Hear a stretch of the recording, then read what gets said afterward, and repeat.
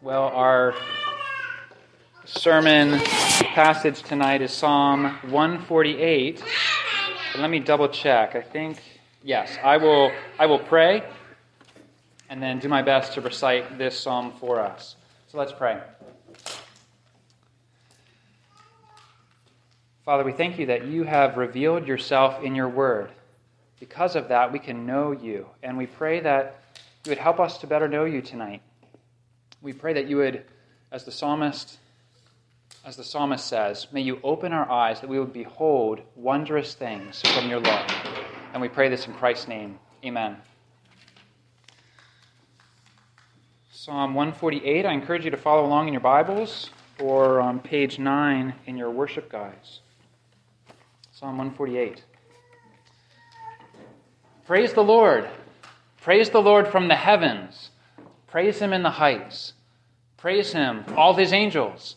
Praise him, all his hosts. Praise him, sun and moon. Praise him, all you shining stars. Praise him, you highest heavens, and you waters above the heavens. Let them praise the name of the Lord. For he commanded, and they were created. And he established them forever and ever. He gave a decree, and it shall not pass away.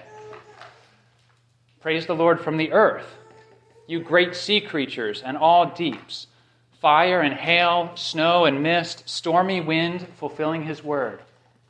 Mountains and all hills, fruit trees and all cedars, beasts and all livestock, creeping things and flying birds, kings of the earth and all peoples, princes and all rulers of the earth, young men and maidens together, old men and children.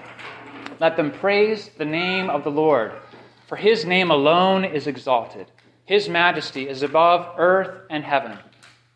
He has raised up a horn for his people, praise for all his saints, for the people of Israel who are near to him. Praise the Lord. This is the word of the Lord. Thanks be to God. Psalm 148. Well, we have a number of hymnals on a bookshelf at home. There's a green hymnal, a black one, there's a red one, there's a burgundy one, and you might miss it, but there's also a thin, small, white one. Now, I guess it's not technically a hymnal. It's more like a conference book or booklet. It was from a conference in 2018 called Together for the Gospel. And in the back pages, there are 25 or so hymns. Those were the hymns that we sang during that conference. I've gone to several of the conferences over the years, Together for the Gospel, and I always appreciated many things. I appreciated the piles of free books. I appreciated the break from classwork. I appreciated fellowship with friends. I appreciated the good teaching and preaching, but I also appreciated something else. I appreciated the singing. Have you ever sung with one piano and 10,000 other people? One piano, 10,000 other people. You can imagine what that sounded like, what it looked like, what it felt like to be there. The pianist invites everyone to stand. He plays through the introductory notes, and then in unison, 10,000 people join their voices and sing, "All creatures of our God and King. Lift up your voice and with us sing. Alleluia, alleluia." What an experience. Maybe you haven't done that with 10,000 people. But you can imagine what that was like. All creatures of our God and King. Well, what happens in a moment like that? As you lift up your voice and begin to sing, what happens? Maybe many things, but one thing that happened to me was this. In a moment, the purpose of life, my purpose for being became clear as day. The purpose of my life, the purpose of our lives, the purpose of all of history, of all of creation. In a moment, I was reminded, yes, I exist, we exist to praise the Lord. This is who it's all about. I share that because Psalm 148 is like an arena of praise. It's like an arena of praise where we hear all of creation, not just 10,000 voices, but all of creation praising the Lord. Why do we exist? What's the purpose of our lives? What's the point of today? What's the point of all of history, of all of creation? This psalm reminds us we exist to praise the Lord. So as we begin, as we start to look at this psalm, let me point out some things about the structure of the psalm. First, notice how it begins and ends. Notice how it begins and ends. The opening three words are praise the Lord, and the concluding three words are praise the Lord. These are the Hebrew words that everyone knows by heart. Hallelujah. Praise the Lord.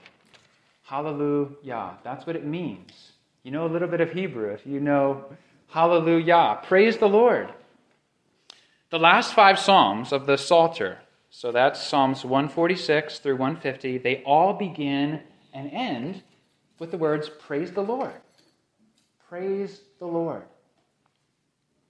Now let's keep reading in verse 1. Praise the Lord from the heavens. So as the psalm begins, we look up. We look up. We look up to the heavens, and what do we hear? We hear praise. Now, look with me at verse 7. Praise the Lord from the earth. So after looking up to the heavens, now we look down to the earth. And what do we hear? We hear praise.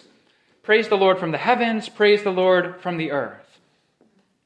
These are the two main sections of the psalm. From the heavens, from the earth, everything is included. No one is left out. And what is everyone and everything called to do? Praise the Lord. Praise the Lord. So let's listen to the heavens. Verses 1 through 4. I'll read these verses once again. Praise the Lord from the heavens. Praise him in the heights. Praise him, all his angels. Praise him, all his hosts. Praise him, sun and moon. Praise him, all you shining stars. Praise him, you highest heavens, and you waters above the heavens. It's like you're standing there in the arena. You look out, you look up, and what do you see? You see the heavens. You see the angels, the sun and moon, the stars, the rain clouds. You see our solar system. You see the Milky Way galaxy. You see the entire created universe. You see everything that's visible. You see everything that's invisible. And what is everything called to do? To praise the Lord. It's a thunderous, universal, joyful, never-ending praise. That's what the heavens are doing. Why? Why such praise? What's the cause behind this call to praise? Well, verses 5 to 6. Let them praise the name of the Lord, for he commanded and they were created, and he established them forever and ever. He gave a decree and it shall not pass away. So why such praise? Because he's the creator. And God said, let there be light. And God said, let there be an expanse. And God said that there be light in the expanse. And it was so. He commanded, and they were created. And it's really a shame because he's losing control of his universe, obviously. Not at all. He's not losing control. This verse says that he established them. He didn't just create them, he established them also. Verse 6 uses the word decree. Now that's not a word that we often use, but the Shorter Catechism helps us here. It says this about God's decrees. His decrees are his eternal purpose, according to the counsel of his will, whereby for his own glory he has foreordained whatsoever comes to pass. Whatsoever. In other words, everything happens Everything happens because God says it should happen. Nothing and no one can thwart his eternal purpose. The heavens praise the Lord. Of course they do. He made them. He's their creator. And who else is called to praise the Lord? Let's look now at verses 7 to 12. Praise the Lord from the earth, you great sea creatures and all deeps, fire and hail, snow and mist, stormy wind fulfilling his word, mountains and all hills, fruit trees and all cedars, beasts and all livestock, creeping things and flying birds, kings of the earth and all peoples, princes and all rulers of the earth, young men and maidens together, old men and children. So who's called to praise the Lord now? The great sea creatures and all deeps. Now, whether these sea creatures are the great blue whales or the mythological monsters, they all praise the Lord.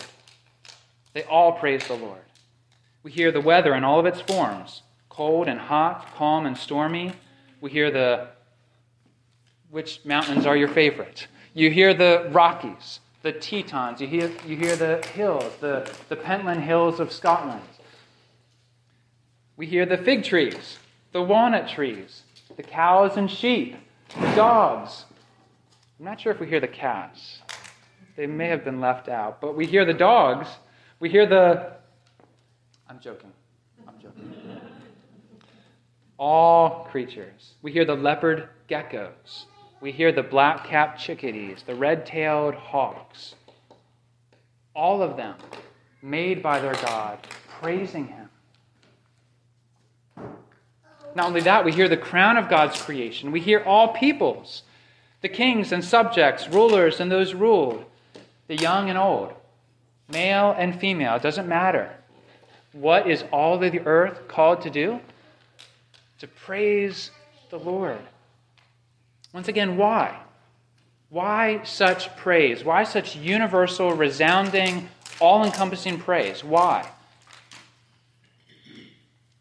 Well, verse 13 tells us, let them praise the name of the Lord. Why?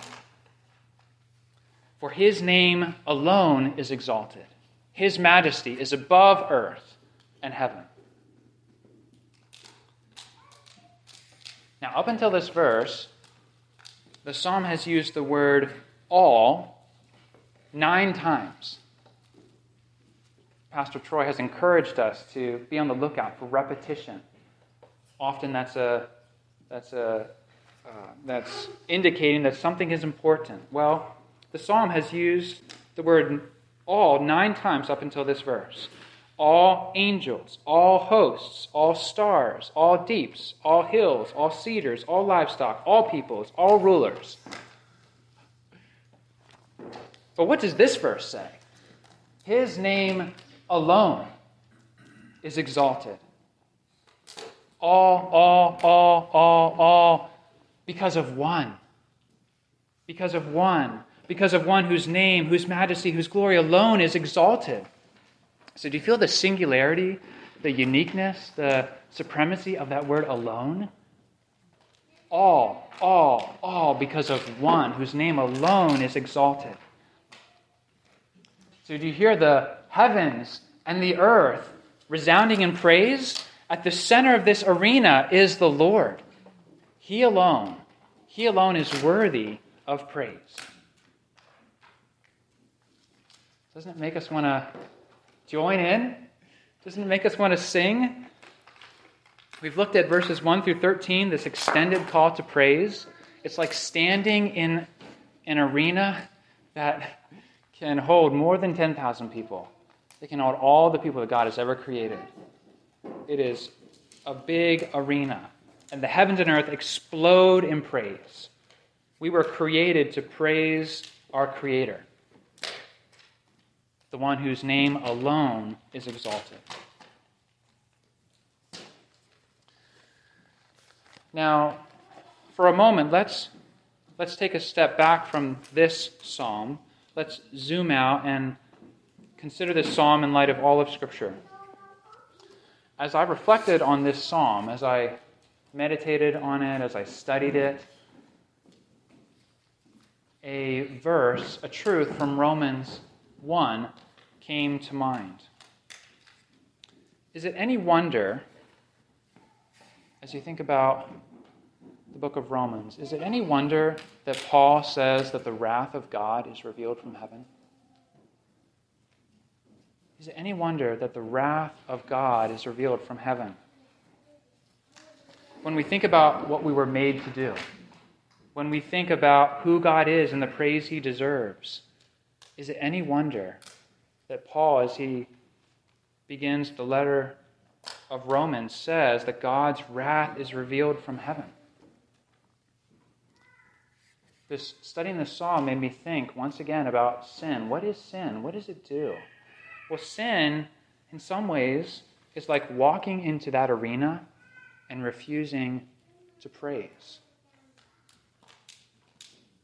It's like walking into the arena and saying, no, I'm going to praise myself. I'm going to praise the creature, not the Creator. It's like being on the plain of Babylon and saying, no, I'm going to bow down to the golden statue that Nebuchadnezzar has set up. This is the exchange that Paul talks about in Romans 1. He says, claiming to be wise, they became fools and exchanged the glory of the immortal God. They exchanged the glory of the immortal God for images resembling mortal man and birds and animals and creeping things. As you all know, Adam and Eve were the first ones to do this. They were the first ones, but they weren't the last, because each one of us has made this exchange too. Exchanging the glory of the immortal God for images. Isn't it a devastating picture of sin? This is what sin does. This is what sin is. When I sin, I'm refusing to praise my Creator, the one who made me to worship Him. So God would be just. God would be just to punish me for it. His wrath is what I truly deserve. It's what we all deserve. But there's good news. There's astonishing news. And the good news is that the Lord is not only our Creator, He's also our Redeemer. The one who created us is also the one who redeems us. And this is what the closing verse of Psalm 148 brings into view. Verse 14, coming back to Psalm 148. How does this psalm end? How does it conclude? He has raised up a horn for his people. Praise for all his saints. For the people of Israel who are near to him. Praise the Lord. Don't miss this. Who took the initiative? God did. God has raised up. Redemption is God's initiative, from first to last. And what has he raised up? A horn. Now, in Lancaster County, we're used to seeing horns on farm animals. I was at Pete and Jen and Caleb and Josiah's house within the last year, and I saw one of their goats get his head stuck in a fence. His horns got stuck in the fence, and he couldn't get out. So Pete had to go help him get out. We're used to seeing horns. But my guess is that when you're praying, when you're talking with brothers and sisters in Christ, you probably don't use the word horn very much, or at all. Like, God, thank you for raising up a horn for me. It's just not, it's an unfamiliar foreign image. Well, it's in the Bible. And what does this mean? Well, we start by looking close. Look at that verse. It's horn. Horn is parallel with praise. Do you see that? He has raised up a horn for his people, praise for all his saints. So horn and praise are somehow connected. They're saying a similar thing. So horn has this connotation of praise, of dignity, of honor, of glory, of strength. And who has God done this for? Notice these descriptors. How does God refer to his people? Well, his people, his saints, for the people of Israel who are near to him. His people, they belong to him. They are his saints. They are near to him. This verse paints a really beautiful picture for us. It's a picture of a people close to God who belong to him, who are called his saints. When Troy uses that, he's not making it up. The Bible calls us, God calls us saints. A people with glory and honor and praise. But this is not just a beautiful picture for us to behold. It's a picture of God's people. It's a picture of you and me. It's a picture of us. And it's a beautiful picture of us because the Lord is our Redeemer. God the Father took the initiative and sent his Son. So verse 14 is true. Think of it this way. Verse 14 is true ultimately because of Jesus Christ. Because of Jesus Christ, this is true. He has raised up a horn for his people. Through this Son of God, all things were made. He is the Creator, the Lord, the eternal Son of God. So as you think about this psalm, as you think about the arena of praise, who created all things? Through whom were all things created? The Son of God. He is worthy of that praise from the heavens and from the earth. This is the Son of God who became man, who took to himself our nature and all of its weakness, but none of its sinfulness, who lived a life of perfect praise. Think about how Jesus would have prayed or sung this very psalm in praise to his Father. Jesus would have done that. And in humble obedience, he bore the wrath of God on the cross for us.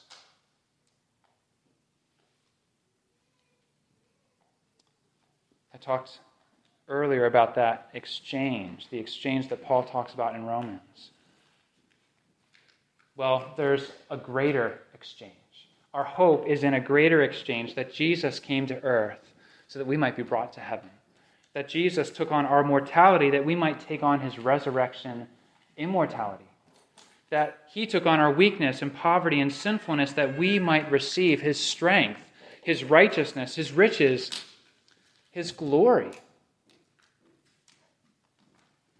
What's true of our ascended Redeemer?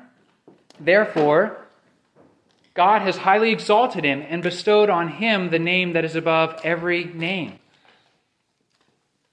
It's fascinating to sit in a morning service and listen to a sermon when you're preparing to preach in the evening, because this morning's sermon was so geared toward worship.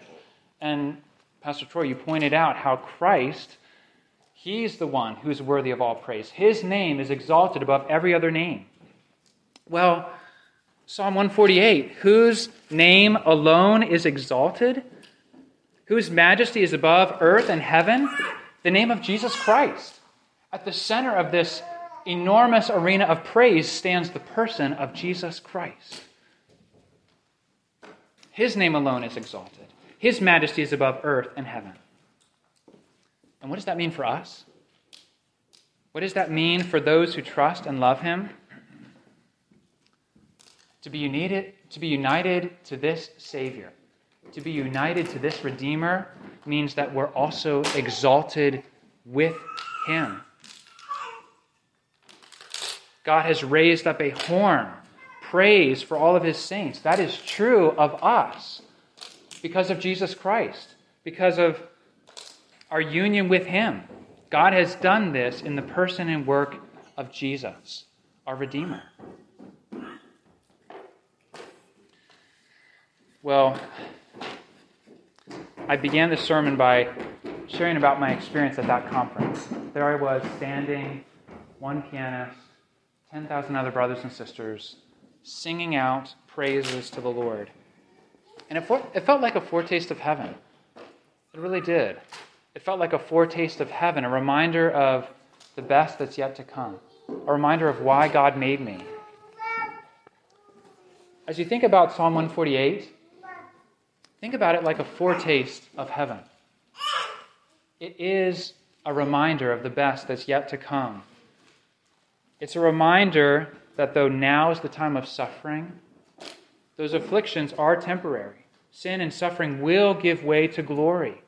This psalm is a reminder of why we exist and what we're called to do right now while we wait for this vision to be ultimately fulfilled, ultimately consummated.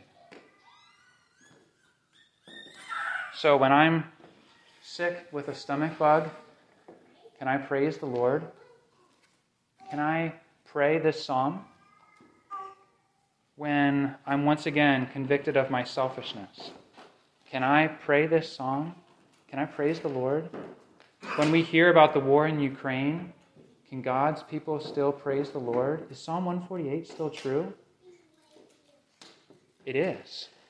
And we praise the Lord by faith, knowing that one day our faith will be turned to sight. So let's lift up our voices and sing, Alleluia, praise the Lord. Amen.